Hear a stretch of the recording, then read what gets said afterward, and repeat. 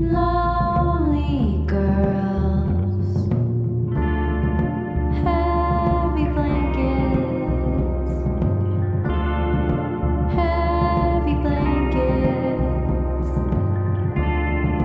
heavy blankets cover lonely girls. Welcome to Lonely Girls, a podcast dedicated to examining, archiving, and applauding the loneliest girls in media and pop culture history. My name is Madeline Turner, and I'm joined by the most beautiful human I've ever seen in my life, Rebecca Botter. And Hi, Maddie. How are you? I'm good. We're wearing really beautifully, geographically What am I wearing? You're wearing a Redondo Beach sweatshirt. Yeah, so I'm wearing Maddie's sweatshirt from California. And specifically of the beaches of Redondo. Mm-hmm. And I am wearing a gorgeous sweatshirt that I purchased at the Atlanta Aquarium. It's chic as shit, yeah. I love it. I haven't taken it off, and I refuse to wash it because it'll ruin the fit. Oh, wait, well, no, when Maddie came to visit me, we went to the aquarium, and she just, as soon as we got there, bless her heart, was like, I'm having sensory overload. I don't remember the top you were wearing, but Maddie, we just dropped $50 to get in, and immediately Maddie was like, I'm going to spend $50. $50 more dollars. And worth it, though. Oh, you know? So worth it. It's such a good sweatshirt. The color is wonderful. The fit is wonderful. And if you want to go to the website of Atlanta Aquarium, yeah, I'm sure you can get one too. So let's get started with first, Maddie. Do you want to tell me what your lonely girl moment of the week was? As always, we do have to talk about, well, we haven't really mentioned to the guests of the podcast, the listeners, what we're talking about today. Oh, I'm so sorry. No. Can I give the intro of like why we decided this? Yeah, we're just two horny girls. Two horny girls. Love allegories. Okay, so at the beginning of season 2, my lonely girl moment of the week was that I had started reading smut. And bless my mom's heart, that was the only thing she heard, and she was very upset about it. Becky, turn off the podcast now. Yeah, Becky, this podcast is not for you. And we will do an episode so soon, Becky, of Creatures Great and Small, which is a book she's always wanted me to read about a family vet in the woods. There's a BBC adaptation of that. Mm-hmm. We can do that later. So anyways, Becky, I'll make it up to you. So anyways, smut. I announced I was reading smut. I was really into what I am calling domestic smut, which is very like slice of we're life. We're both here and That's exactly what it is. We're both here. Sure. So anyways, I had been reading domestic shit, and my best friend, Annie, my childhood best friend, for multiple years she's really into fantasy. She loves her fantastical smut. If there's a map in a book, Annie is all over that book. Yes. And I hadn't been reading it, but then famously, y'all, we're in a writer's strike. Yes. We're in SAG strike, and Maddie and I, there were some things we were really excited to talk about, but we're in solidarity. We're not covering anything that is sort of within the bounds of SAG, SAG and WGA, anything that is sort of affiliated with that realm. With that. And I know that Netflix is weeping. They're like, we really needed the publicity. Oh, God, no. If only the Not lonely the lonely girls. Nor Clear. That's exactly what happened. So it was a perfect opportunity to foray into the literary world. Yeah, and we couldn't think of something. And we were on the phone, and I said, Maddie, we're going to our bookshelves right now. Go to your bookshelf. And we just walked over, and I was like, do you see anything? I don't see anything. And then So I feel like we're just a walking ad for YouTube essays. Yeah, I We're a think we are. podcast about YouTube essays, and we did Hunger Games because Mike's Mike had just done a Hunger Games episode, and Maddie had purchased the book, I believe, A Court of Thorn and Roses. Oh, by the way, y'all, there's a podcast called Game of Roses, and I want to call this book A Court of Game of Roses. Constantly. We're about to give also all credit is to Carrie. Carrie can read. She's an amazing YouTube summarizer. She's a booktuber. She's so talented. And also, if y'all finish this and go, I really wish I understood anything about this book, but I don't care to read it. Or please go to Carrie Can Read. Carrie Can Read she's so good. Fantastic job recapping this series, getting into the I would say like the more unnecessary sexy aspects of it. If that's not really what you're interested in, but you do want to know kind of the lore and the story of it, which is good and exciting. There's so much lore. There's so much lore. She is wonderful, and it is a delightful listen. It is 5 hours I would willingly do again. Yeah, I'm probably going to listen to it multiple more times. So she's the reason that we decided to do this. I think we had both been wanting to talk about smut. Yeah. We wanted to do something that didn't go with the strikes. And Sarah J. Maas, yes. she came through. She did. Sarah came through for us. Okay, so we're really excited to dive into this, but first, as always, we do have to discuss our Lonely Girl moment of the week. Rebecca, do you have one that you would like to share with the class? Mm-hmm. Would you like me to go first? Probably. And perhaps I shall inspire you. Mine is very tiny, and it's very sweet. I famously have been, I've been a girl on the prowl. Been on a few dating apps. That is exactly what they say. And I recently, she's been on the dating apps. that old chestnut. No, that old alley cat. But I recently started seeing someone, and it was a situation where, I was going over to their house, and they were going to cook me dinner, and they had just gotten back from the grocery store, and they were kind of giving me like their grocery haul and kind of being like, oh, look, I got this beef. And I'm like, wow, it's amazing. So great. And it's like, oh, look at this sauce I got. Like, oh, it looks amazing. And then he pulls out like a bouquet of flowers and like presents it to me. And I did not register in my brain that those flowers might be for me. I was just like, oh, great, love them. They're beautiful. Good job. And he was a little like, oh, he's like, they're for you. I got these flowers for you. And I was like, oh, that's so sweet. Oh my gosh. The reaction that I had was sort of like this level of like bewilderment and confusion. And I realized no one's ever gotten me flowers before. Like just like for like birthdays and stuff. Like your dad got me flowers, actually. He did, famously. Your dad is probably the last man that's ever gotten me flowers. But I've never had them given to me just kind of like on a whim. Yeah, and like so, pulled out of a grocery bag in a really and it was domestic way. It was so sweet. And I just thought it was quite funny. That sweet. My lonely girl moment was realizing I'd never been gifted flowers before, and I did not know what to do with them.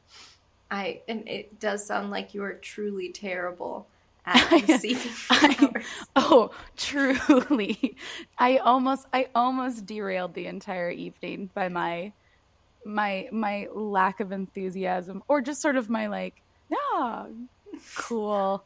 These are great. Good job picking them out for you. Anyways, what's else in the bag? Keep showing me things. Yeah, exactly. So that was my lonely girl moment. I'm trying to think. Have I told you anything particularly lonely, girl? Let me think. I'm gonna tie it into the book. It's a little bit of a. Okay. This is like a little soft launch into lonely girl hood. So, Yes. when I was looking to get the second book in the ACOTAR series, Mm-hmm. I went into a very snooty little bookstore, Oh. and I remember kind of like prepping to ask for the book, and it's very Yeah. popular. And so I was like, I'm gonna kind of like say it like, do you have Coat of Mist and Flames? I was like, I don't know, like a You have a crazy You have a cookie Count of book. Monte Cristo? I think it's blue. Is it by Joan Didion? Maybe. Someone that I don't know. It's cookie crazy world. So, Toni Morrison, I think, might have written it. Tony, or maybe. But anyway, so I remember walking in, and then there's this like. I think here's the lonely girlness of it. I was like, I bet they're gonna judge me and screw them or whatever, and they didn't. But I was like, hey, one of the reasons we're talking about this is smut is for cool girls, and smut is for smart girls. Smart girls. And smut is for lonely girls. Yeah. And I went in and I just said it like really just clear. I was like, hey, I'm looking for the series A Court of Thorns and Roses. That's the right name, right? But anyways. Yes. There we Court go. of So I Game was of like, Roses. yeah, there we go. A Court of Game of Roses. And I'm looking for the next book in the series. And then this like kind of old like librarian woman was like, and then like type. And she was like, oh, no, we don't have that book. And maybe she didn't know what it was. And maybe the nerdy professor man over there didn't know what it was. But it's also, this is a store where you can get like popular fiction. So it's not that I didn't walk into a university store. And Yeah. I remember kind of tamping down that like a little bit of like embarrassment. And I was like, no, this is not embarrassing. This is a very, very popular book. This is very popular. With a lore the size of any other male Like fantasy thing. Tolkien. And then, I mean, how many little... Maddie, the word spanky is so drilled into my brain, and it's so traumatizing. So anyways, but there are only like two little... what's our word gonna be? Smutty? Smut scenes? Yeah, we think can say smutty. A little spicy. There are two smutty scenes in the first book, like barely any smut. And No, then there's one like actual smut scene in the second book. Yeah, I wouldn't even categorize the first two scenes as being like super Smutty. smutty. Yeah, and so it's not even that much smut. I was kind of like, guys, y'all are really good at like holding out for the smut. I feel know. like to get a You really held good out an smut scene, entire book. in another like 500 pages. I know. Like literally Good on these 3/4 of girls. the way through Yeah. the book Wow, for an actual smut scene. yeah, Very So, baseline. very smut baseline. scene. Yeah, very a nice healthy smut. Anyway, so that was kind of my lonely girl moment of the week of not being sure if I was being judged, thinking I was going to get a little defensive, and then thinking of all the beautiful women I am friends with out there who really enjoy this book, and speaking the name loud and proud, even if I sometimes forget what it is. So anyways, that was my A Court of Thorn. Of Thorn and Roses. So speaking of Courts, Thorns, Roses. Thorns, We're going to be talking about some hot fairy nonsense today. Very popular in book talk. And then also, I would say in the last couple years, it's ACOTAR, as we will lovingly refer ACOTAR. to it as. yes. Even if it sounds really stupid saying it out loud. Yeah. But also, if you've seen any TikToks, because it's also been referred to as fairy porn. And not if you've corny enough. Like, honestly, this is what I want to say. Are we porn dogs that I was are we expecting way more? Are we just like big old sluts? Because I was like, oh, this is so we're big old tame. sluts. I think we're big old sluts. I do think there is something really interesting, and we'll get into this perhaps in our exposure to, the written word in its spicier sides, and that being translated into the public sphere. Like, I was expecting kind of a 50 Shades of Grey. I was expecting more spank. And I also was expecting less lore. I think that was the crazy part.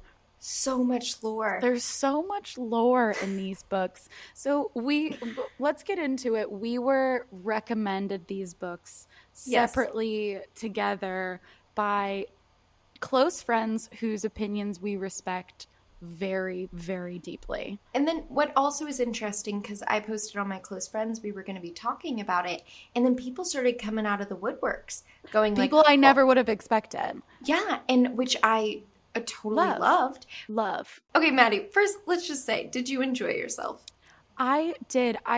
There were some moments, I'm not going to lie, where I was like, I think I was, because I was unprepared for the amount of lore, and I went in expecting a lot more porn. I just had to sort of like shift my perspective and shift like my energy. And I enjoyed it. What about you, Rebecca? I enjoyed it. I enjoyed it. I enjoyed it. I don't know if it's something I would reread, but I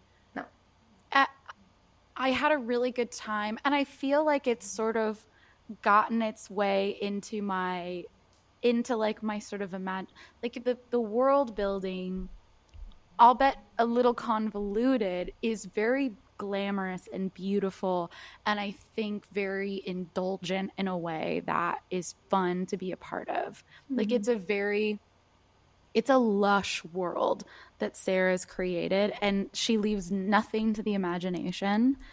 And I think it's been a really fun space to just like settle back into, Prithian. And I think, even reading the first book, I was like, this is so freaking cool.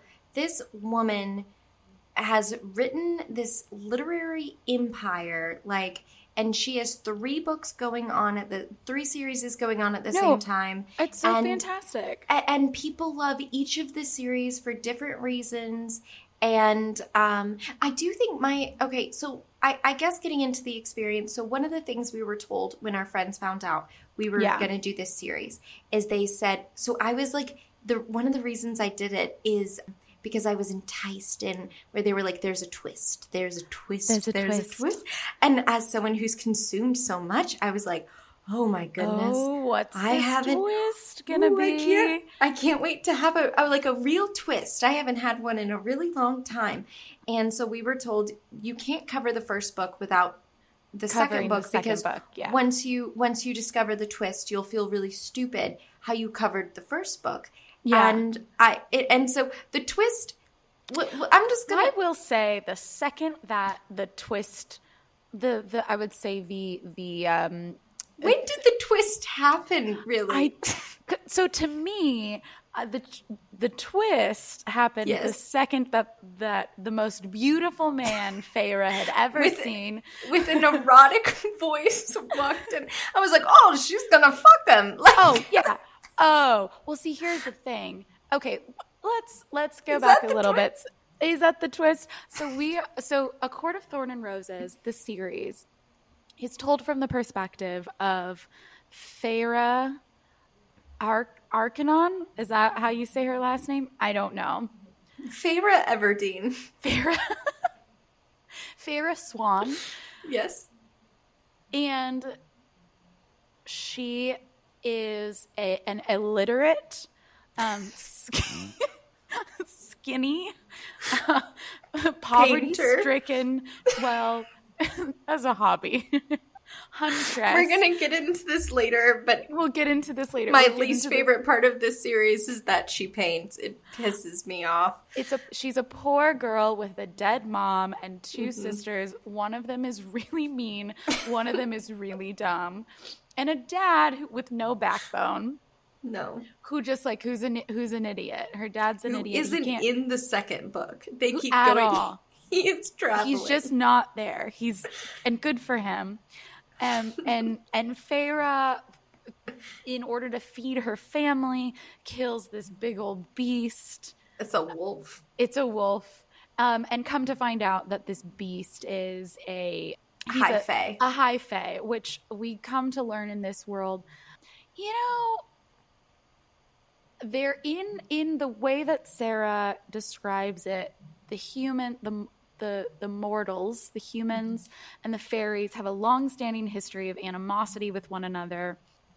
There does seem to be an ease with which mortals can be converted into fairies, but mortals still really live in fear of high fae because they're more beautiful, they're more powerful. It's basically they just live at the mercy of these incredibly strong, beautiful, magical creatures. And they're kept very, very separate. So they're separated by a wall. By a literal wall. Wall. Very easy to get through. Apparently so easy to get through. That we go back and through the wall over and over again. All the time in the second book. Constantly going back through the wall.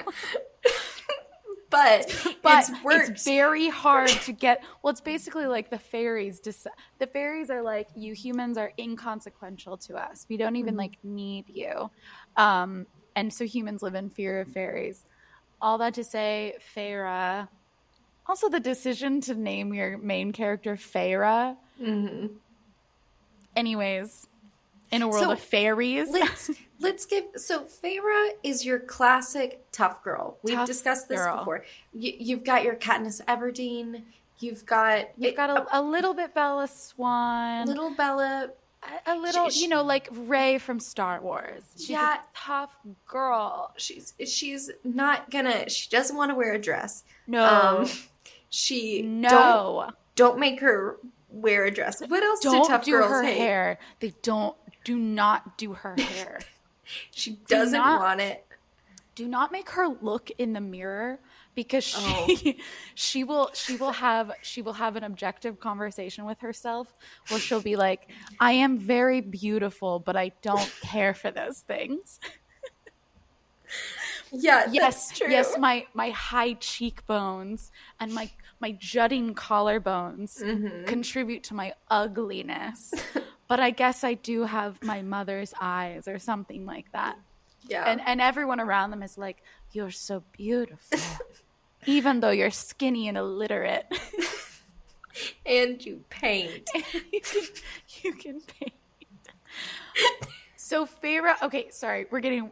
This is the bulk of, I would say the next like 3/4 of the first book is this one plot point.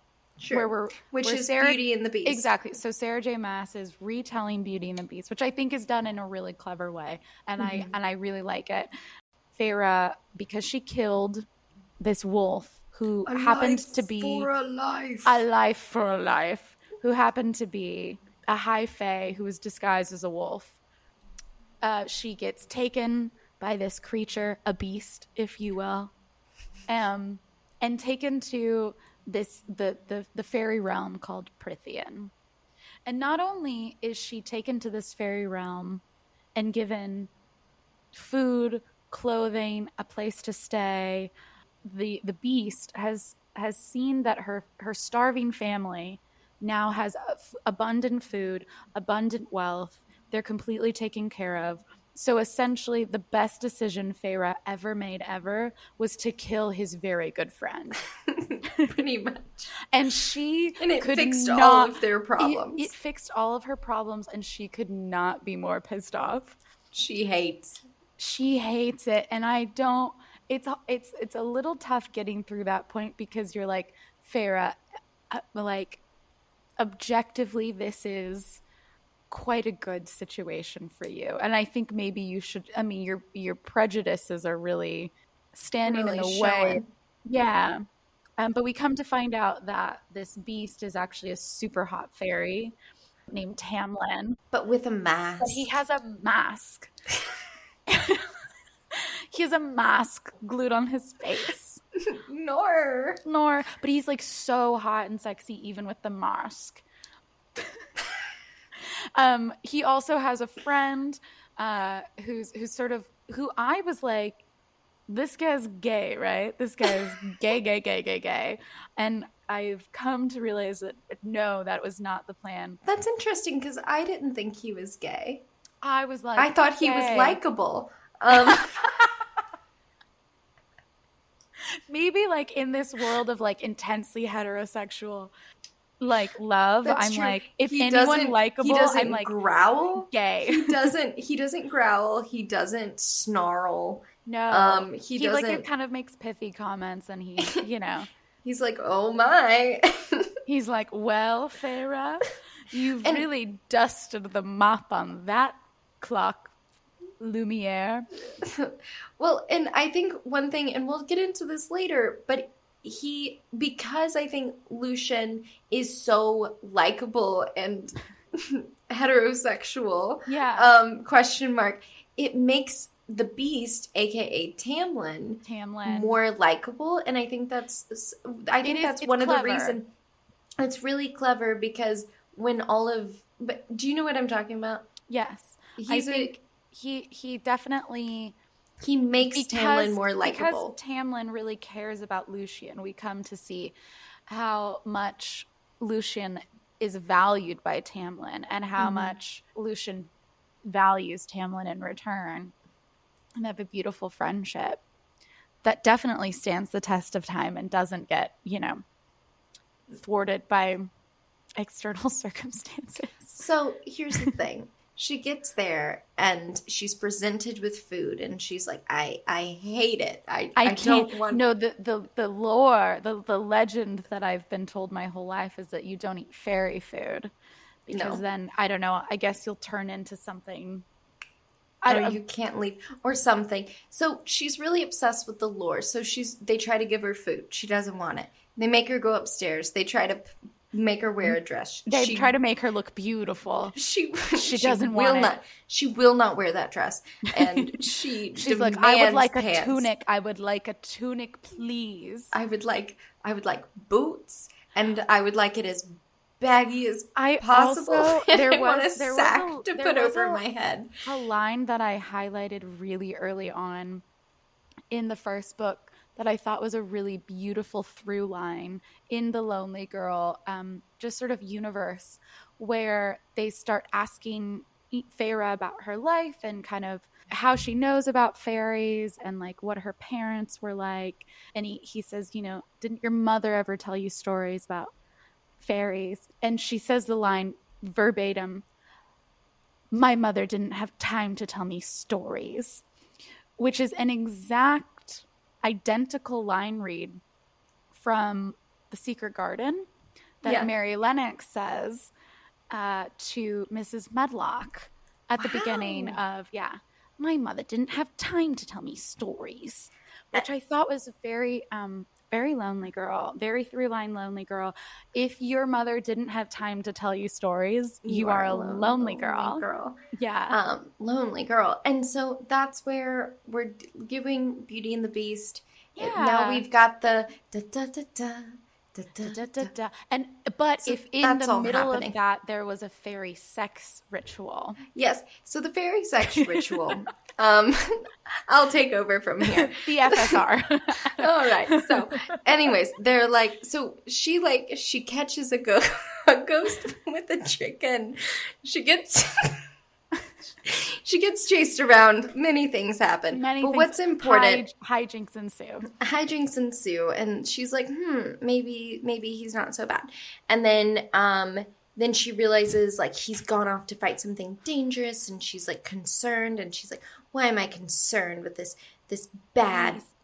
He's the worst, with his rippling muscles. Yeah. And then they're like, stay inside, and she's like, You know No. what? I'm not going to do that. That is a one theme. thing Sarah is not going to do. Stay put. And She is not going to do it. I feel like she's like one of those vacuums that go around. A Roomba? She's kind of like a Roomba. Sarah's, yeah, she's super Roomba coated. So anyways, they say don't go outside, and she finds out it's because Tamlin, to replenish the earth, has to with magic has to he will like give in to beast mode, and he's going to just I'm imagining him as the beast, just like rip roaring around a field just full of horniness, and he has to choose a mate from one of members of the spring. I think it might just be members of the spring court, but it also might be members of all the other courts. Also, one thing we did not mention at the beginning is the land that we are entering into, Prithian, which is like the fairy land, is composed of, I would say, it's not a monarchy per se. It's more of like a feudal system, if you will, where you have lots of lords. Yeah. And there is, and they sort of keep each other checks and balances, and making sure there's peace amongst the fairies. And so you have the spring, summer, autumn, winter court, and then you also have the court of nightmares. No, there's night court in night court, which also sounds like a very funny sitcom that I want to write one day. No, is it? Night Court. Is that Night Court is TV. It's a TV show. I want to write a show called Traffic Court. I went to Traffic Court once, and it was one of the most fun times I've ever had, to be honest. And there's also Dawn Court. Dawn Court. And then there's the underworld. Mm-hmm. The mountains below. Under the mountains. Under the mountains. We're doing great. Under the mountains. So, yes. Okay, does she meet the most beautiful man she's ever seen? Does she meet this random guy? Is it at this sex ritual? It's at the sex ritual. It's at the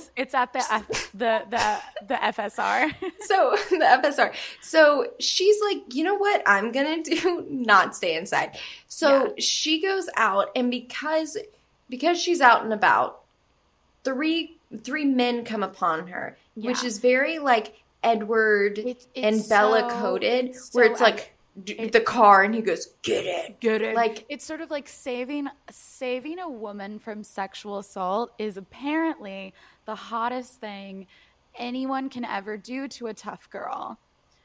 Tough girls love to be saved from SA. Yeah. Famously. So and we're mentioning this right now because this character becomes very important. The rest of the series is sort of centered on Feyre, this character, Tamlin, and a sort of a host of quirky side characters. But this character that we're about to meet, I don't know, however many pages into the first book, becomes like the sole reason for this series existing. And I think the sole reason it's become so popular. Exactly. Because Sarah J. Maas thinks this character is just really hot as hell. fucking hot. So hot. His name is Rhysand, but lovingly referred to as Rhys. And so from the very beginning, his voice is erotic. He's purring.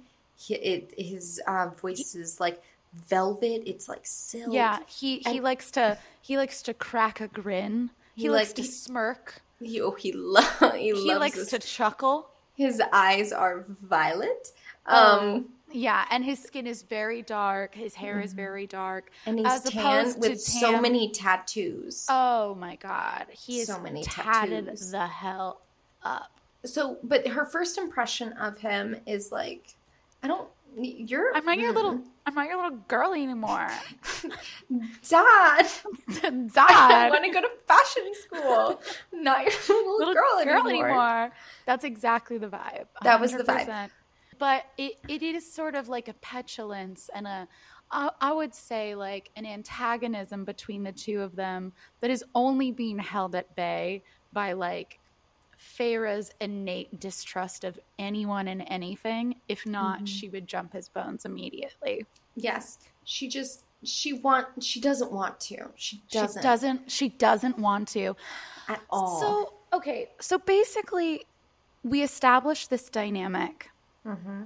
And then we learn basically so much more lore until the end of the first book. So much lore. And then at one point, after this ritual, our little Roomba is going around down Right.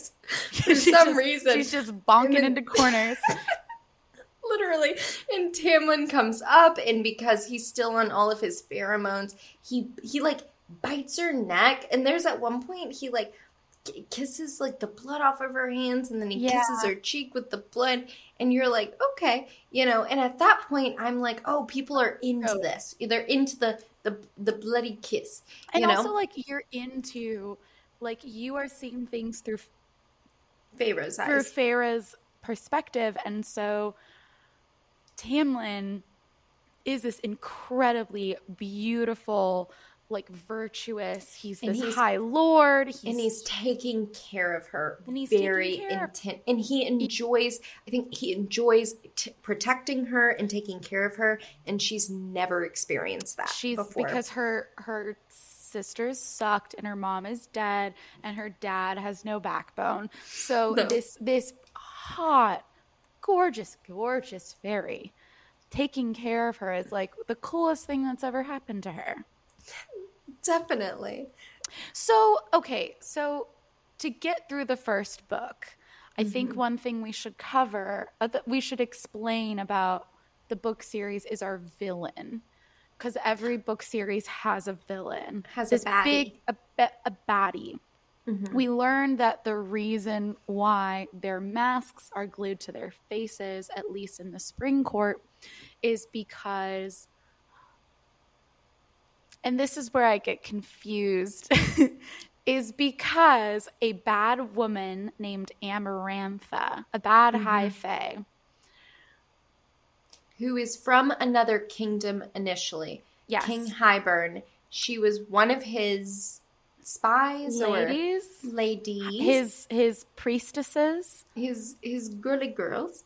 His favorite girl bosses. Yeah. She's a girl boss. Oh, she's a girl boss. Amarantha is a girl boss. But she wanted to marry Tamlin. He rejectified her. Oof. She is sort of the witch in our Beauty and the Beast retelling. And so she cursed him and the Spring Court and created a blight throughout the land of Prithian that is slowly like consuming fairies and taking away their magic. So Tamlin has been like desperately trying to get the magic back, and he's been unsuccessful thus far. Yeah. Feyre, her and Tamlin, they are falling deep in love. Rhys shows up, and he is just feral. Yeah. Feral. Will Ferrell. He's just anchor man and all over the place. Yeah, he is. No. So Rhys shows up, and he's there to snoop. He's there to get around, and he is to what really honestly he goes, you get out of here. Get out of here. Well, all it is they try to hide Feyre from Rhys. It doesn't work. Yes. And he threatens Tamlin to an extent where now Tamlin is concerned for Feyre's safety. And so that evening, we get our first and really biggest smut scene of this book, I believe. And then he's like, you gotta go. He's you have to go. You gotta get out of here. So he's like, I'm now concerned for your safety. And amongst the smut, he says, I love you. And she doesn't say it back. Tamlin to Feyre says, I love you, and she does not say it back. No. And then she's loaded up into her carriage to be sent back. And he says, I love you again. And she's like, you know what? I'm not going to say it back. And You're like, ooh, that's suspicious. We're taking things That's slow. weird. That's suspicious. No, but she does love weird. it. We now are going to get into our second fairy tale. Yeah. So she goes back home, really just like 50 pages of nothing. Just the family's like, blah, blah, blah. And she realizes she shouldn't have left Tamlin. And she goes back to the spring court and she realizes she now has to go under the mountain to rescue him because Tamlin with his has curse, been, yes. he has now been taken under the mountain because he was trying with her to break the spell, which is he needed a human who hated fairies to fall in love with him and say, I love you. And if that did not happen, then he was going to be taken under the mountain to be with Amarantha, a.k.a. Girl Boss Queen. A.k.a. our favorite girl boss. And so, in my mind, Amarantha is sort of played by, like, Michelle Pfeiffer. Yes.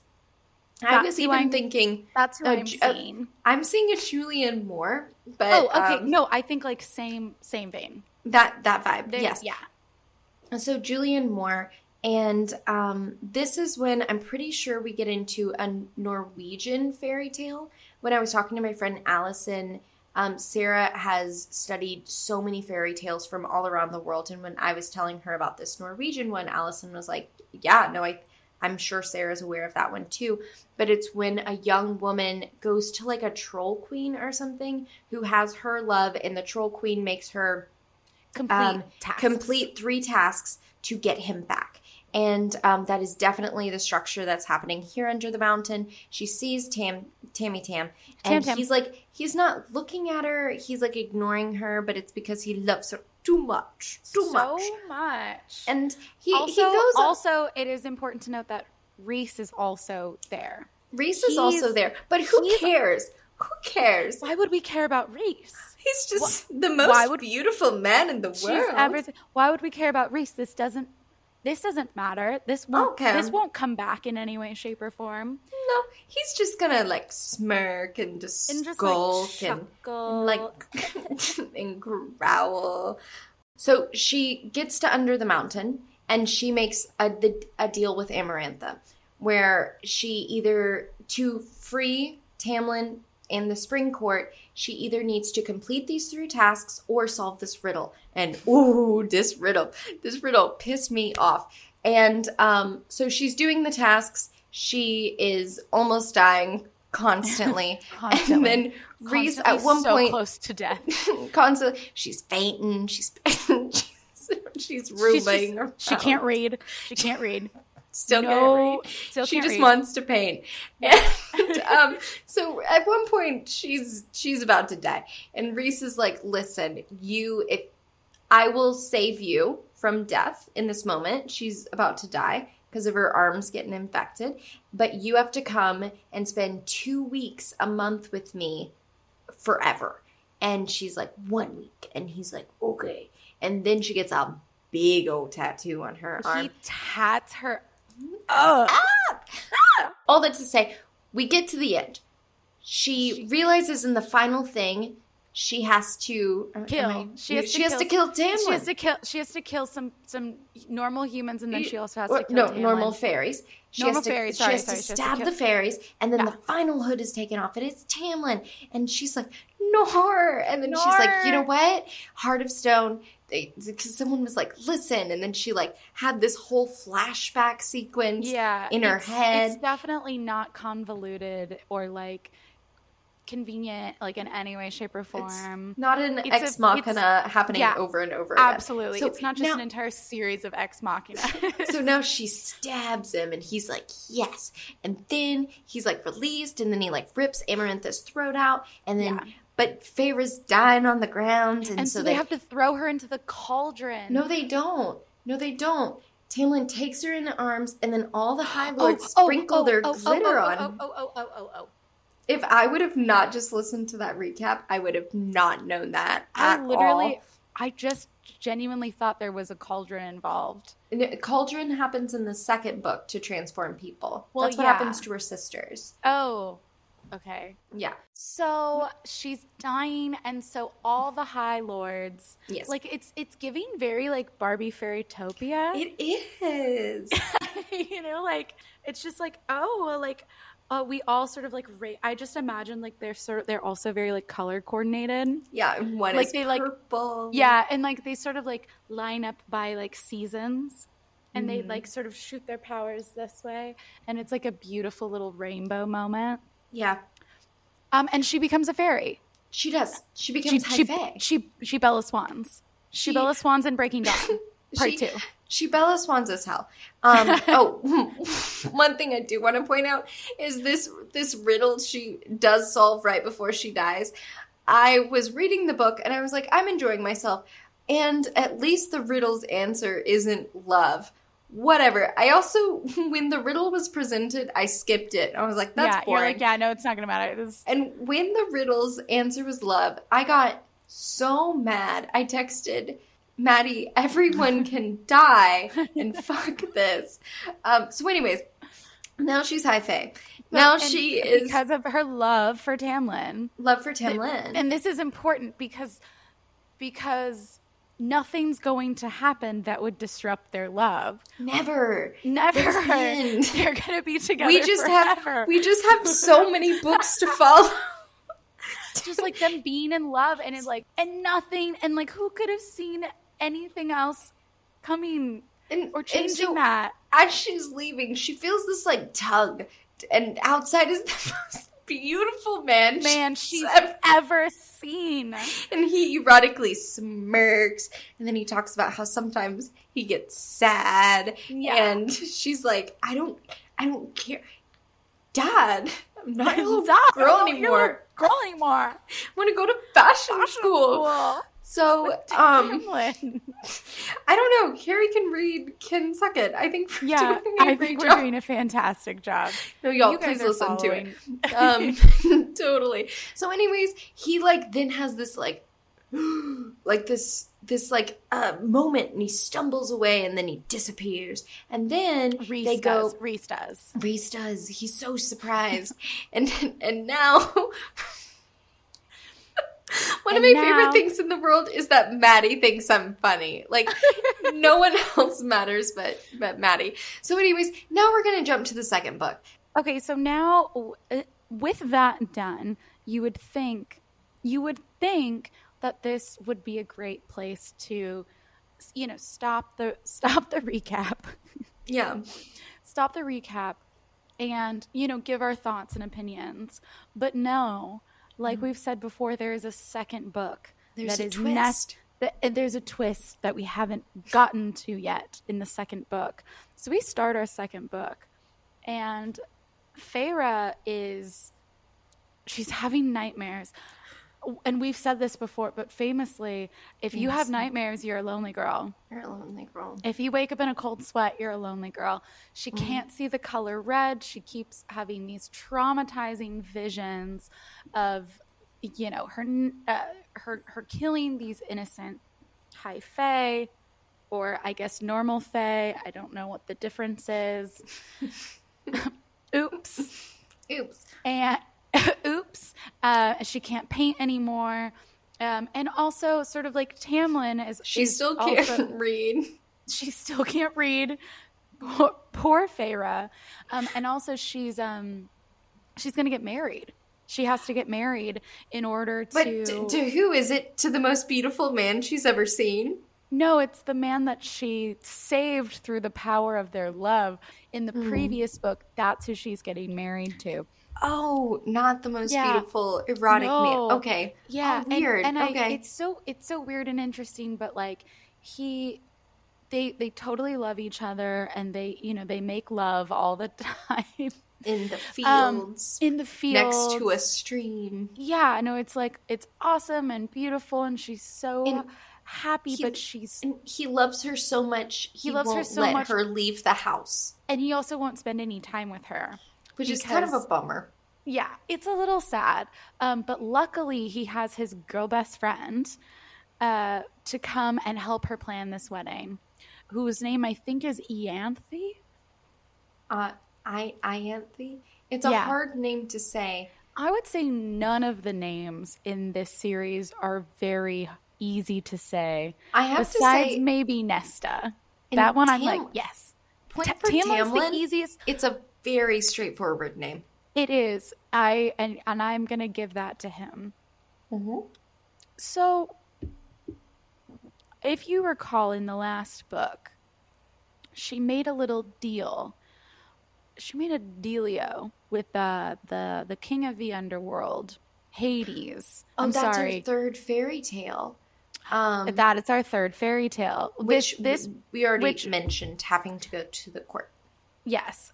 This is Tonight court. tonight. Tonight court.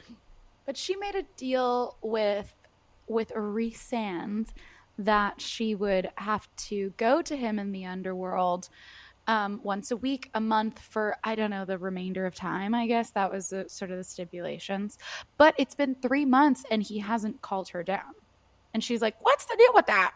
I don't care. It's not like he's the most beautiful man I've ever seen. I don't care. So it's getting to their wedding day. Wedding day is fast approaching, and Feyre is just kind of like she's dead in the head a little bit. And that's okay. Sometimes we're dead in the head. She's recovering She's from gone like through something trauma, and also she's got all these like. She's a fairy now. She's got all these like crazy heightened senses. She's got a new tattoo. She's like. She's had a considerable glow up externally, internally, a little and bit of she's experiencing like flickers of like other power skills. Yeah, she doesn't she's even. very strong. She's very strong. So she's so tough, and not like Bella Swan, just new vampire strong. No, definitely not just like that. So it gets to her wedding day, and basically she freaks the heck out. And luckily, she's about ready to, she's walking down that aisle. She sees these red petals and she's like, oh my God, I have to get out of here. I'm seeing blood. I'm seeing red. Oh my gosh, I'm so sorry, Tamlin. I guess I love you or whatever, but I don't want to marry you. I wonder if that's a red flag. Not a red flag. Not red. Not red. No, not red. Please, not red.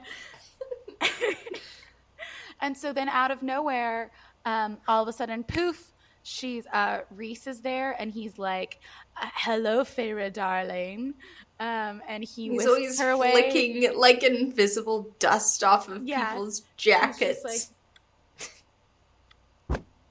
So the bulk of this second book, would you believe it or not, the twist is that Feyre has to start spending a lot more time with Rhys.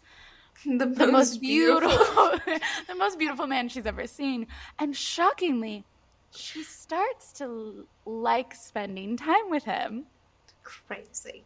And it's crazy. She doesn't. She likes it almost as much as painting. And it's been so hard to paint lately. She hasn't been able to paint her little fucking flowers or flames or I don't know what she does. Eyes. So many eyes. The eyes have it. And so she's got a real conflict here because she loves Tamlin so much. But like every time she hangs out with Rhys, she's like, wait, he's pretty freaking cool. He's a pretty cute boy.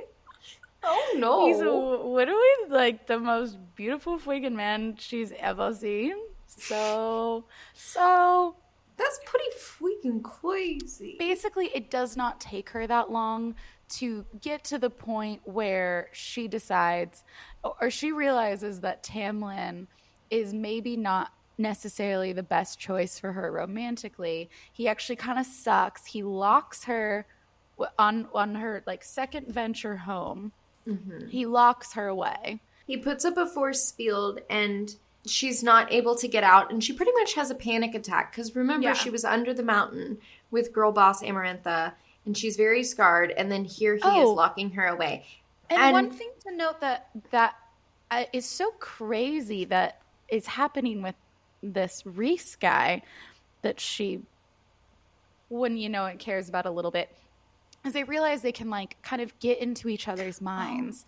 They have a mental connection. Yeah, it felt very much like 6th Harry Potter book, occlumency lessons between like Snape and Harry, where they're like going into like each other's memories and minds. You know how I feel about that, right? It's hot. Because I don't think it's hot at all. I find it to be so fucking, it's like, I just think it's like, it's such a cop-out. No, I know. But I remember when I was telling you about Aragon and then the dragon and Aragon were mentally connected. And I was like, that's kind of hot. That's kind of hot. That's kind of hot. I guarantee there is an audience out there for Aragon mental connection. And what's the name of his dragon? Saphira, and is that the name of the main character? Is it? No, it's not Aragon. It's Aragon? Aragon's the boy, and Saphira is his dragon because the dragon's blue. This book is so Aragon coded, like it being about a dragon and his name is Aragon, and then this book being about fairies and her name is Feyre. That is pretty, yeah. Okay, so I'm about to read. I feel like I'm like in a small group. It's like if we could all turn to page 156. But anyways, this is her contemplating her relationship with Tamlin. And when I read this, I was like, this works. Okay. I'm thinking that I was lonely, a lonely, hopeless person, and I might have fallen in love with the first thing that showed me a hint of kindness and safety. And I'm thinking maybe he knew that. Maybe not actively, but maybe he wanted to be that person for someone. And maybe that worked for who I was before. Maybe it doesn't work for what I am now. That's so good. So good. I think that is the thesis of. It's the thesis of the relationship. Absolutely, it makes a lot of sense, and I think it's important, and I think it's that sentiment alone can be very valid in a lot of relationships that we have, especially if we're caught in a situation where we realize that perhaps we stumbled into something that wasn't the right fit for us. But it was maybe what we needed at that time. We needed in the moment. So Feyre basically bucks off. Reese is able to, get her out and get her to the, a condo. That really is what it is. It's a really nice condo. It's a super nice condo in like the city. And I honestly don't even think this is that important, but basically like he was able to hide. Like he's like the lord and ruler of like the night city. And everybody's thought that it was this court of nightmares, but it's actually this really beautiful city that's hidden. Well, Valeris. There is a court of nightmares, but then he has a hidden city called Valeris, which is super like, imagine it's like metropolitan, but like sort of steampunky. That's kind of like what steampunky cottagecore, but also it's like a cozy village, European village. It's like cozy. Yeah, it's giving Prague, It's giving Prague. It's giving Prague. No, and kind of always like in perpetual like starry night. There's like so many stars. This is when they go to this place in the book. This is when I first sort of like started accessing the fan art, because I was like, ooh, like my puny little mind can't even comprehend this. Like I want to see like an artist's interpretation of this place, and they're all like very, very beautiful. We'll put up some choice fan art. There's a lot of really, really exquisite fan art on the interwebs, and a lot of less exquisite fan art. Well, I feel like fantasy, I think people, I don't want to like stereotype, but I think people who react really strongly to fantasy and then want to create are often like very artistic people. Absolutely. And I think that I don't feel like other, like any of my domestic smut I've read, I don't think there are these beautiful renderings of the characters. No, there's and these so thorough much art. passion. Yeah, I think fantasy, I don't know what it is, but I think, yeah, some very talented people create, are attracted to these fantasy books. Anyways, so all that matters, there's a lot of lore happening, y'all. All that matters is that, like, now Feyre is like, Tamlin, I'm done. I want to be with Rhys. Not in a romantic way. I don't like him like that. I just think that he's just the most beautiful man I've ever seen. And he can read my mind and I can read his mind. But he's always teasing me. And he's always teasing me. And every time we say words to one another, it's for the sole purpose of getting or making someone else horny. And he is teaching me how to read. Oh, and he's teaching me how to read. So I will no longer be skinny and illiterate. We also meet, and this is like the inner circle, which is what it is literally called, which is maybe my least favorite part of the series, is that it is called the inner circle, because that sounds like something a bunch of fucking middle schoolers would call themselves in sort of a douchey, cliquey format. But we meet the inner circle, which is Rhys's kind of like cool, sexy friends. Yeah. I'm trying to think what would be their like intro song. I feel like it would be like Click by Kanye West. Wait, can you sing it for me? Yeah, the whole thing. I'm on it. 1 second. No, it's like ain't nobody fucking with my click, click, click, click, click. Ain't nobody fresher than my motherfucking click. That's basically the whole chorus. That's what it is. And they're all like coming in on their bikes. They're all wearing leather. They all have, like bat wings because they're like from the night court. They are, and also they kind of have, this is like, okay, I think some people do really appreciate this, and I understand that this is like a personal preference, but anytime we're in just sort of a long-winded conversation where people are being like, hey, cutie pie lady friend, I won't bite you, only if you ask. Like, just this sort of like, this energy of like sort of jokey, like you're trying to impart that this character is silly and fun, but in my mind I'm like, shut up, please, you're the worst person. Oh no, please. That's so much of the book. I know. So I feel like the main perpetrator of those conversations that's pissing Maddie off is Cassian. So because honestly, the other friend, is it Azriel? I'm gonna say Azriel. Azriel is spy. Azriel is he's a super spy. So Cassian he's a little jokester. He's a bastard son. And he's an Illyrian. Azriel's an Illyrian. And then Rhys, we found out, is half Illyrian. Which I sure as hell think that is a plot point that Sarah came up with when she started writing the second book. Yeah, absolutely. I think some of it, she knew what she was doing. She definitely came up with this for book two. I think there's definitely some things where you're like, oh, that's really convenient. Mm-hmm. The bulk of the rest of the book is essentially this like sort of inner like clique squad. Mm-hmm. Feyre kind of falling in love with Rhys. And uncovering this plot that the king of Hybern mm-hmm. Is going to start a war with the mortals, a mortal mm-hmm. war. And that's going to put Feyre's family and what she once was in danger. And that's bad.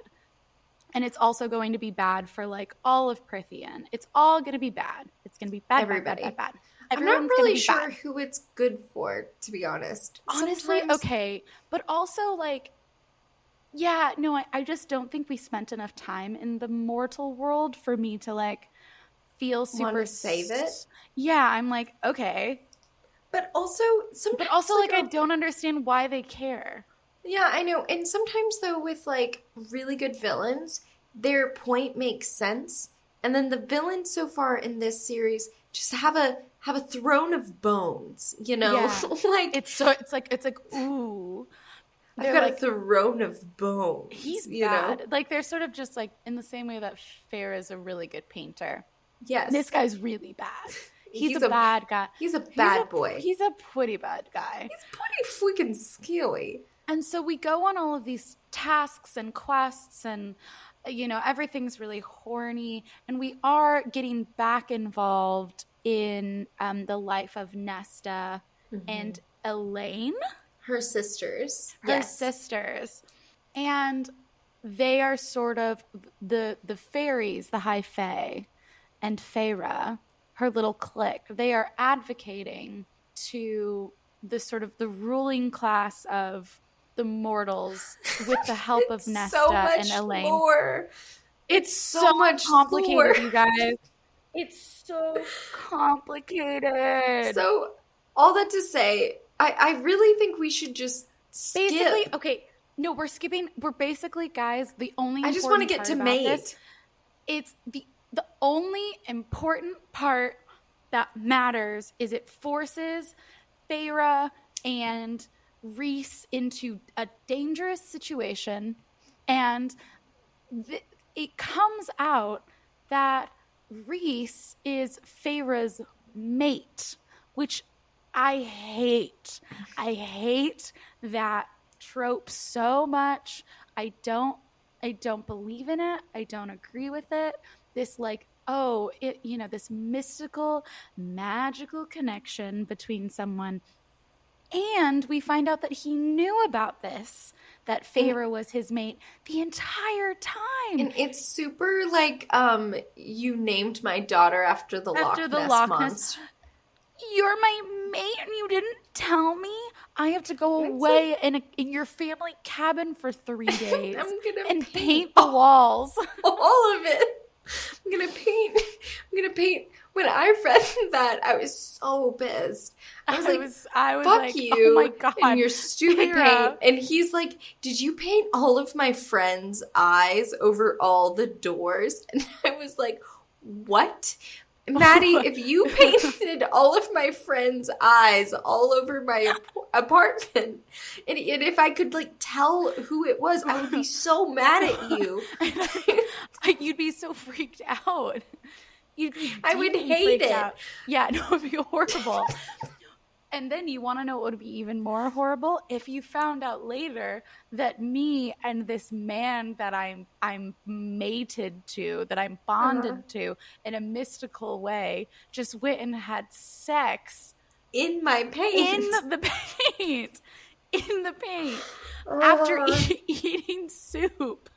Eating the soup, and then they have sex in the paint, which really, it's like, this is the smut scene that we have been leading up to for like 800 pages. 800 pages. And it happens in the paint. I'm not going to describe it in any sort of detail, but one point that did stick out to me in a way that will never leave my brain is that he takes the paint and at some point draws an arrow. He draws an arrow on her body, an arrow pointed towards the apex of his delight, and says, just in case you were unclear where this was headed. If I found out that someone was my mate, and I'd be like, whoa, this is insane. And then they drew an arrow on me to tell me where this was headed. I'd just be like, nope, guess I suck. I'd be like, because if you're my mate, I'm not dealing with this. I really actually hate this. I hate it. But even if you're the most beautiful man I've ever seen. I'm just glad that Sarah was able to write something that she clearly was proud of, and that people really like it. That's such a dick. Wow. No, I mean that really genuinely. I think it's like hard to make things that we're genuinely proud of. Like that she took a long time to get there. And while it's not personally my cup of tea in terms of smut, I think it meant a lot to a lot of people. There's a lot of fan art. And that's not even talking about what happens at the Court of Nightmares. We don't need to get into that. Oh, the Court of Nightmares, I think was way smuttier than the paint scene. No actual smut happened, but oh my gosh, Court of... You guys, okay, here's the thing. You should read the books. We are endorsing read the books. I think they're great reads. Fun. It's super fun. You'll have so much fun things to talk about. But there is this very specific scene which is so unbelievably horny. It's the horniest thing I've encountered in this series. It's almost laughable where Feyre, in order to like sort of establish someone they're hoping to con in the scheme of schemes, she has to act like a sex-crazed maniac for Rhysand. Yes. It's super Princess Leia in the third movie. Yes. Oh, vibes. 100%.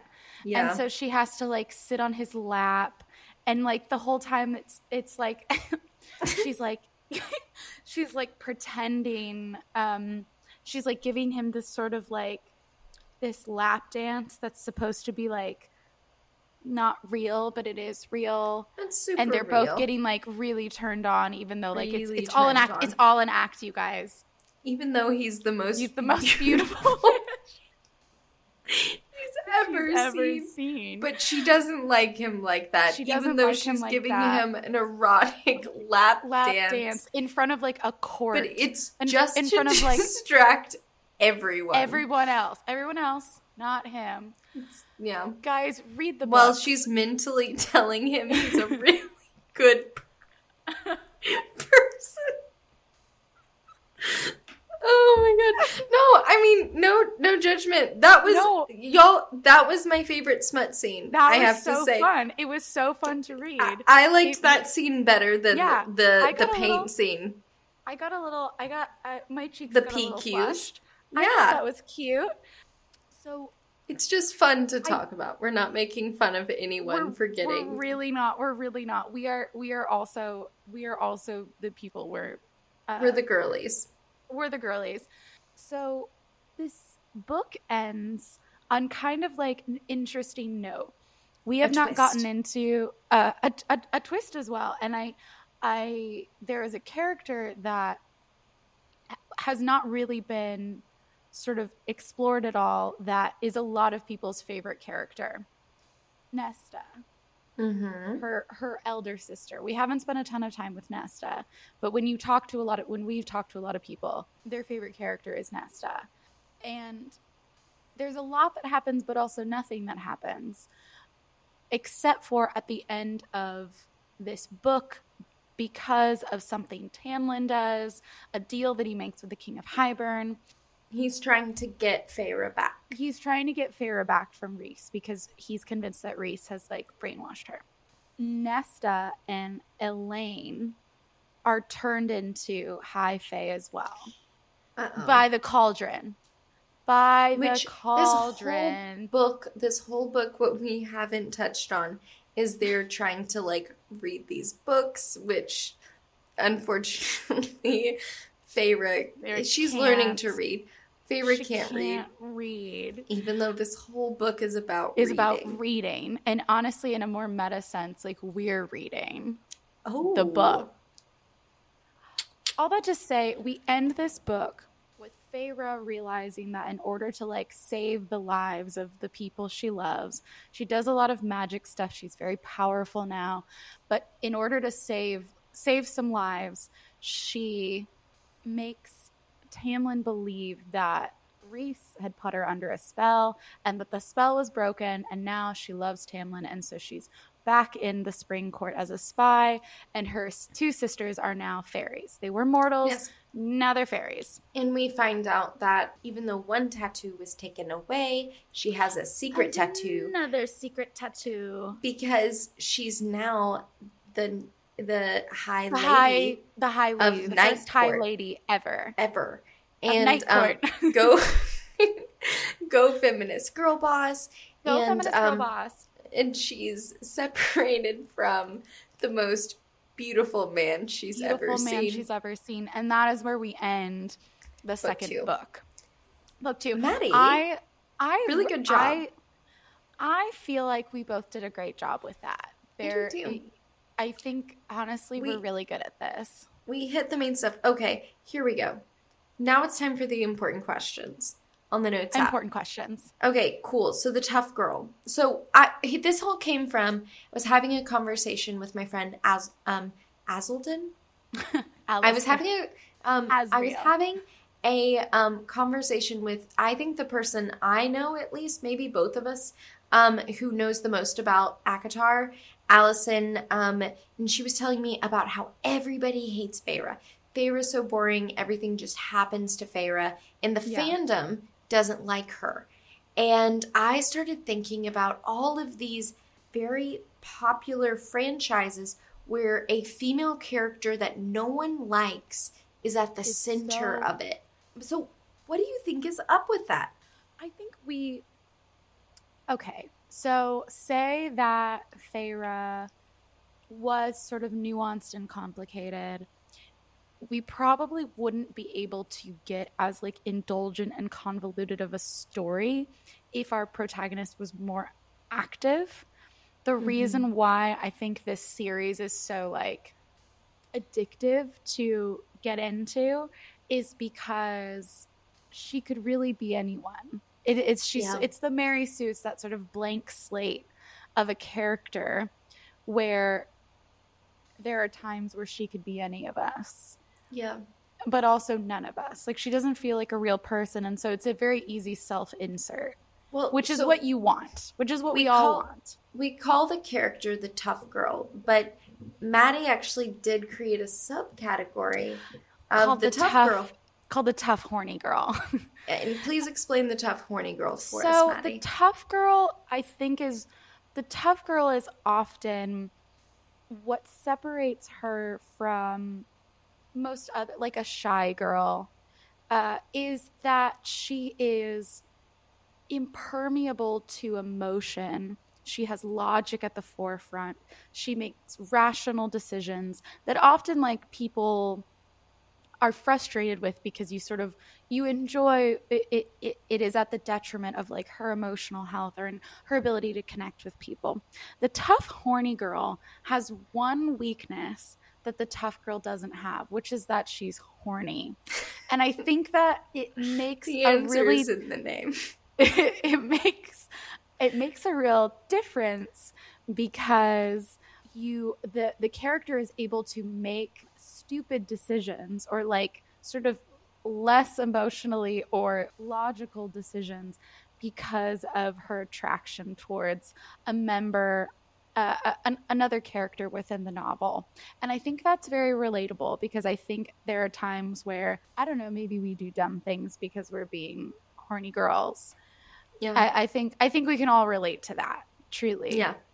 And I think it's nice to feel that sense of relatability and also to see like a vulnerability in a main character.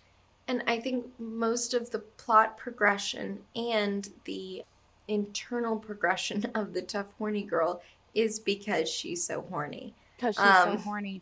Well, and also leads her into different circumstances. Exactly. It draws her from one sort of plot excursion to the next.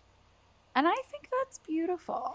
So, next question. Do you think if each of us, one of us, was the main character of a YA series, do you think the fans of the series would hate us? Yes. I think so, too. I think if any human being on Earth was the main character of a series, people would hate them. I think that's just the nature of being the main character. That's why I think it's way more fun to be a side character.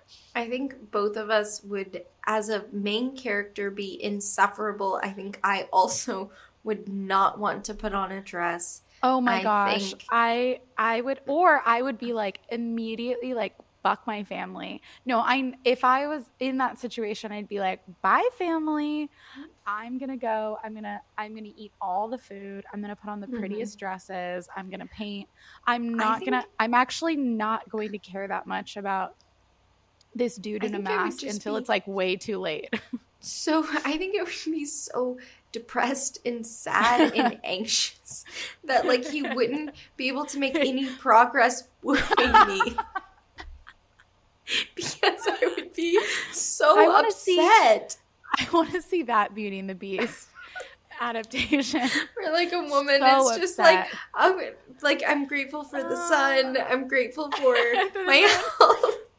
Grateful for the moon, and like really try to be self-soothing through Yeah. this trauma that I'm going through. Yeah, Okay, 100%. so here we go, retelling. So once again, I'm quoting Allison. She made a really good point because I was like, oh, Beauty and the Beast retellings. We're always retelling things. And she said, well, back in the olden days, they were always like retelling things like King Arthur. Because if someone was like, I have my own characters and my own ideas for something, people would go, ooh, gross. I don't know what that is. But if Yeah. you were like, hey, I have a new story about King Arthur, everyone would go, oh, I love King Arthur. It's sort of like how IP. nowadays it's IP. It's Yeah. basically they're like, is it existing IP? And you're like, no, it's an original story. They're like, "Ugh, ugh, no." So why do you think?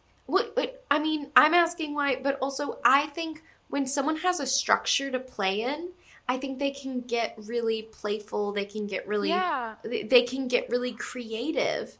I And think I this think, ties in perfectly to our next sort of flow in a question that I know you're going to ask, or our next uh-huh. sort of topic of conversation is, I think that's why fan fiction works so well, is because you have these really established characters, these really established universes, and you can kind of you can get really nuanced and playful, or a little bit sexy, or a little bit slutty, without needing to build up the backstory of You're this. jumping into a world you already You're jumping know. into, yeah, and a lot of times it takes a while for you to, or a really special skill to be able to invite a reader into a space where they're like, yeah, I enjoy these characters enough to want to see them bang Yeah. immediately.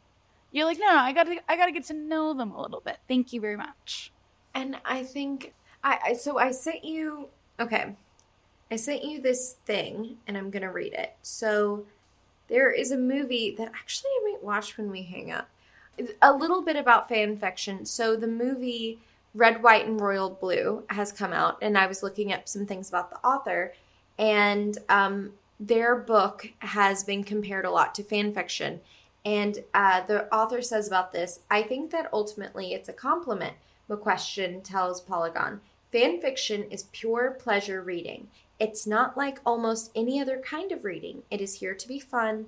It is here to pacify. It is here to transform something you love into something you could love in a different way. And it's just pure love. And I think creating fan fiction is coming from such a deep want and love of something to create. And then the people who are reading the fan fiction are wanting to live in that world even longer. And I think, yeah, my friend did say that one of the books that I'm not exactly sure, I think it's the shorter one, says that it reads like Sarah's writing fan fiction of herself, which I think is such a fun read, and I'm excited to get there. But so I famously was raised really conservative Christian, so I didn't, and some people then go into the Wattpad world, into the smutty fan fiction. I did not, because I had anxiety. So Maddie, take it away. I am a fan fiction. I'm a fishy fan fictionado. Yeah, that works. Mm-hmm. I got into the world of fan fiction at probably like the age of like 12 or 13, because I was really obsessed with The Office, and so I would read Pam and Jim fan fiction. Really outing myself online today. And then continued like as a teenager to read and also write fan fiction. Have like definitely delved into the world of writing fan fiction. And even like honestly as an adult sometimes I'll watch something and I'll be like, I wonder if there's fan fiction about that. And you would be shocked by the level of quality. I would say like you've got your tiers, you've got your Wattpad, which is sort of more mainstream, a little bit more juvenile. You've got your fan fiction, a little bit more established corporate commercial, and then another one which is Archive of Our Own, AO3. Those are like the big three ones. And Archive of Our Own is like, I would say this is where ACOTAR would probably live if it was a fan fiction of something. I'd actually be really interested to see if ACOTAR might have started off as something of a fan fiction. So it's actually her first series she started writing. It was almost completely online. This is all from Allison. So she had been writing online, I think even for free, since she was like very young. I think she started this series when she was a teenager. So when this series, something about Throne of Glass, I think, which is based on Cinderella somehow, and she's an assassin. She had been publishing it online for a long time, and so that's why the series apparently, forgive me if I'm misquoting this, came out really quickly. She had been writing it on sites like that for a really long time, and that's her YA series also. I love that. I think there's something, I think you'd be surprised how much media is out there that originally came from or was sort of derived from an author writing something really indulgently. I mean, like 50 Shades of Grey was a Bella Edward fan fiction. And like The Kissing Booth was a Wattpad. Oh yeah. The Kissing Booth was originally a Wattpad fic. After series was originally a One Direction Wattpad fic. I think it's a really fun space for authors, casuals, I would say, like non-professionals, to just play in a world that feels fun. And I think there's definitely like a big subsection of it that is, you know, a little spicy, but there's also a ton of it that's not. Well, and one of my friends was telling me about Avatar: The Last Airbender fan fiction and how it's super detailed. I wouldn't know anything about that. Oh, you wouldn't? Okay. No, what if you're like... I'm kidding. Oh, no, I know. I'm like, what if you're one of the authors and I didn't know that? That would actually be... that's actually why I haven't gotten a script out to my manager, is because I've been too busy writing Avatar: The Last Airbender. Well, but my friend was telling me it's like, it's so well written, it's so good. If there's something you like, if there's a relationship on TV where you're like, ooh, I wish they like did it a little better, or like something like, you know, something like Star Wars, where they didn't, like, people really hated how they ended The Last Jedi. There's like a thing called like fix-it fiction, where they take like canon story events up until a certain point and then they fix it, and they change a specific plot point and like write it in the way that they would have done it. And that's a really popular genre of fan fiction.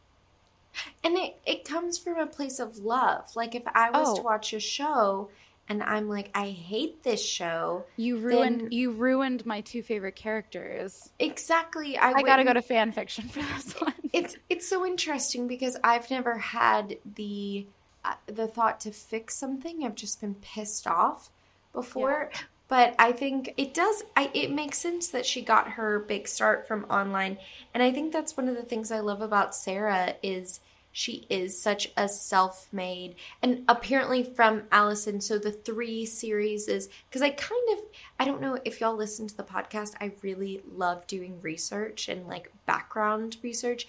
And there's something about smut where I really don't want to know anything about the writer. I don't want to know anything about them. I don't want to know what their husband looks like. I don't want to know what their wife looks like. My my smut crawls out of the cauldron.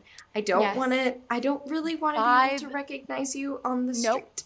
Absolutely not. So I didn't learn a lot, but apparently her 3 series are all existing in the same world, possibly. There's like a lot of theories about it, but in the same world, but at maybe different points in time. Like it's not kind of like a George R. R. Martin, like House of Dragons, Game of Thrones. Exactly. So it's like it's not like really linked. They're not affecting one another, but it's not like she wrote like a series about pirates. Were like, real. You know, and then a series about like Nancy Drew in the 50s. Yeah, exactly. Like it's all in her mind, which I think is so freaking cool. And that's why the lore is so important to her, is because it's very obvious this world is so real. Okay, so I think I kind of want to end it on one of the most important questions, which is why does the painting in this piss me off so much? Maddie, as my nearest and dearest soulmate, why do you think it makes me so mad? I just think it's okay. So like, I kind of see it as like, you know how in Gilmore Girls we're told that like Rory is an incredible writer, and then every single time she has to like write something, we have to like be privy to like her written word. It's like really bad. Mm-hmm. And I think that's because I don't know if Amy Sherman Palladino knows how to write a character who's a good writer. Amy Sherman Palladino only knows how to be a good writer herself. She is a very good writer. She's an incredible writer, but I don't think she knows specifically how to. Almost like she's performing good writer. Exactly. And like, because the entire show kind of exists in this Amy Sherman Palladino cadence, anything she writes is going to sound really, nothing's going to sound exceptional if it's coming out of like Rory's mouth or it's something that we've read. I think in this context, I don't know if Sarah is a painter or has any experience with painting, but I don't know if it's because it is a written work and not a visual work. I don't think it's done explicitly well enough. There's nothing special about the way that Feyre views the world that would make me believe that she's a good painter. With colors. She loves colors. She's always like, that's a color I wish I could paint. I could paint. I would paint that. And I think I just kind of wish that like the painting came more, it like showed up more in terms of like her skills. Like being able to paint is not just like being able to like make something nice and pretty somewhere else, but like if it was sort of entrenched in like her ability to like remember faces or like or if she had ever sold her paintings, and everyone in the public had said these are good paintings. Exactly. Instead, she's just like, that's a color I've never seen before. I wonder what that color is. And also, she just like loves like paints. I also just think there's so much more to like painting than paint. Yeah. I don't know how, and like also I just think if you're going to give your character a talent, make it better. It's a really it's kind of like my sister Mary, Hail Mary, had once said that she wants to be an advocate for movies to not be about writers anymore because she thinks it's really boring. It is boring. It's incredibly boring. It's deeply boring. Writing about writers. And because that's what they know. Okay, here's a question for you. If Feyre was going to have any other skill, what would you want her to have? I would want her to be like kind of a gifted stand-up comedian. Like maybe not naturally like funny in like conversation, but like really have a skill for crafting a joke that like sort of in a performance aspect where she could get up in front and really work a crowd. And I feel like in this series, we would only really be able to show it, like, it would come up once. Yeah, and it would, Like- but she'd always be like She'd kill crafting it. bits in her head. Like, Yeah. like she'd never say things out loud, but she'd always be like, she'd start every chapter with like, well, the thing with airline food. Or like, take a look at this crazy castle I'm in. The only thing crazier What's than the that deal is with my fairy mom. sex parties? My first thought was cooking because I would. Oh, I actually really love that. Yeah, Cooking because would then be like really Tamlin good. could come behind her and they could knead the dough. Like I would think it would be way sexier for them to knead the cook. dough together. Yeah. Rather than, because actually there's a part in the second book where it's emphasized that she is bad at cooking. And yeah, I would rather she makes a soup that by Reese warming eats. it up. Yes, and it's a big important thing. It's I a would big, important rather thing. them roll around in the dough than roll around in the paint. flour. Yeah, Yeah, flour the paint, just feels it feels I'd rather messy. than make a roux or I like would I'd rather her learn how to like julienne a carrot. Yeah. Then her she's like in the kitchen cooking out I her also feelings. just think I think there's something so like the idea of being a painter and an artist is so romanticized, No, I don't. and I'm annoyed by it. I don't like being told that someone's really good at painting and I can't see it. I didn't like when we were told yeah. that Tamlin was great at playing the fiddle. I couldn't hear it. And I didn't like it. I would like to be told that I would like to be told it by other people, Yeah, not by them. yeah, exactly. It just feels really annoying. I also have to say, and I messaged Maggie, and unfortunately, I would have sent you the artwork, not everyone. We went to school with a guy who was like really good at like drawing with his pen, and he was always like drawing like angels that was kind of like ironic, but they were like Okay. like it was like but it was like hell and like because we went to Yeah. a Christian school, so it was like Oh. the angels being tormented by sin. So it was just Cool. immediately, as soon as it was like she paints, I knew immediately that it was this guy. Like I saw it so clearly, and I knew what she was painting, and it was all very like edgy high school emo kid drawings. Someone who's really good at drawing, but it's annoying.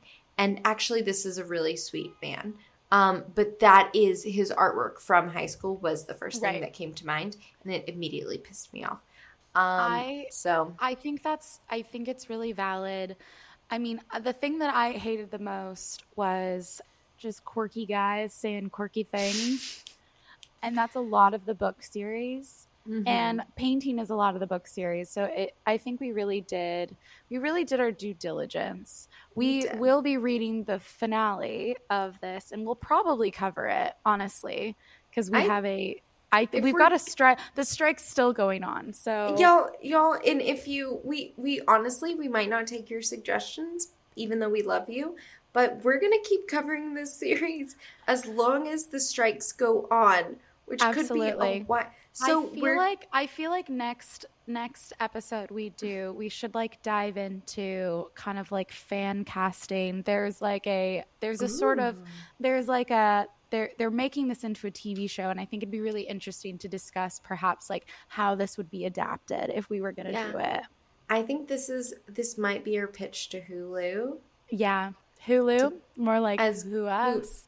Who us? I think you'll need 2 girl boss showrunners Yeah. who have a podcast. And we hate girls who paint. We hate painting. But you want to know what we love? We love our lonely girls. We love our do. lonely listeners. Is there a certain lonely girl real fast we want to give a shout out to? I think my shout out for loneliest girl so far is the most beautiful man that Feyre's ever seen. I think my lonely girl shout out is definitely Lucian, who I was convinced was gay. And I and I've learned that he's not. And I've done a little bit of research into what happens in the next one, and I think he is hardcore the loneliest girl. Ooh. Yeah. All right. Teaser. I'm excited. I'm excited to read the next one, and I'm excited to too. talk about it. Are you I'm listening excited to it? finish Are this you one reading up. it? No, I'm renting it. I'm like waiting for it to come. I think I might have to just buy it. The book or the audiobook?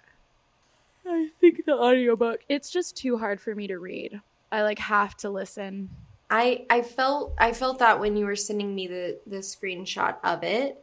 It's just like if one is waiting for the energy to read that fat of a book. That's what I told you. I had this strategy to read it because that's the only way I could get through college. Is I can't feel inspired to read it.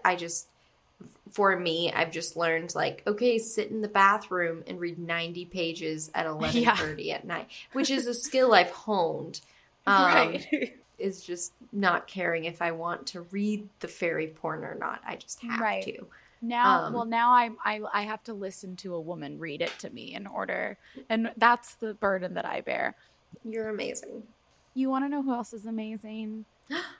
Our lonely girls. We want to shout you guys out. We love you so much. Thank you for listening. We've missed you a lot. We've missed recording episodes. Excited to get back into the swing of things. If you would like to have virtual sex with us at a fairy sex, I'm going to do that over. No, I don't know. If you would like to have virtual sex with us, if you would like to establish a mental bond with us that will thwart evil. Yes. Thwart evil. You can find us at The Lonely Girls Podcast on Instagram and TikTok. If you want to follow me and find me and after I've been thrown into a cauldron, follow me at Turner Madeline on Instagram and at Madeline Turner on TikTok. And on Instagram, you can find me at Rebecca Botter. And then on TikTok, I don't know why, but you could follow me at Botter Rebecca. By the cauldron. By the cauldron. By the cauldron. All right, lonely girls, this has been a lovely time. We want you to remember to always stay lonely, but not alone. Bye. Bye. We love you. Sweet.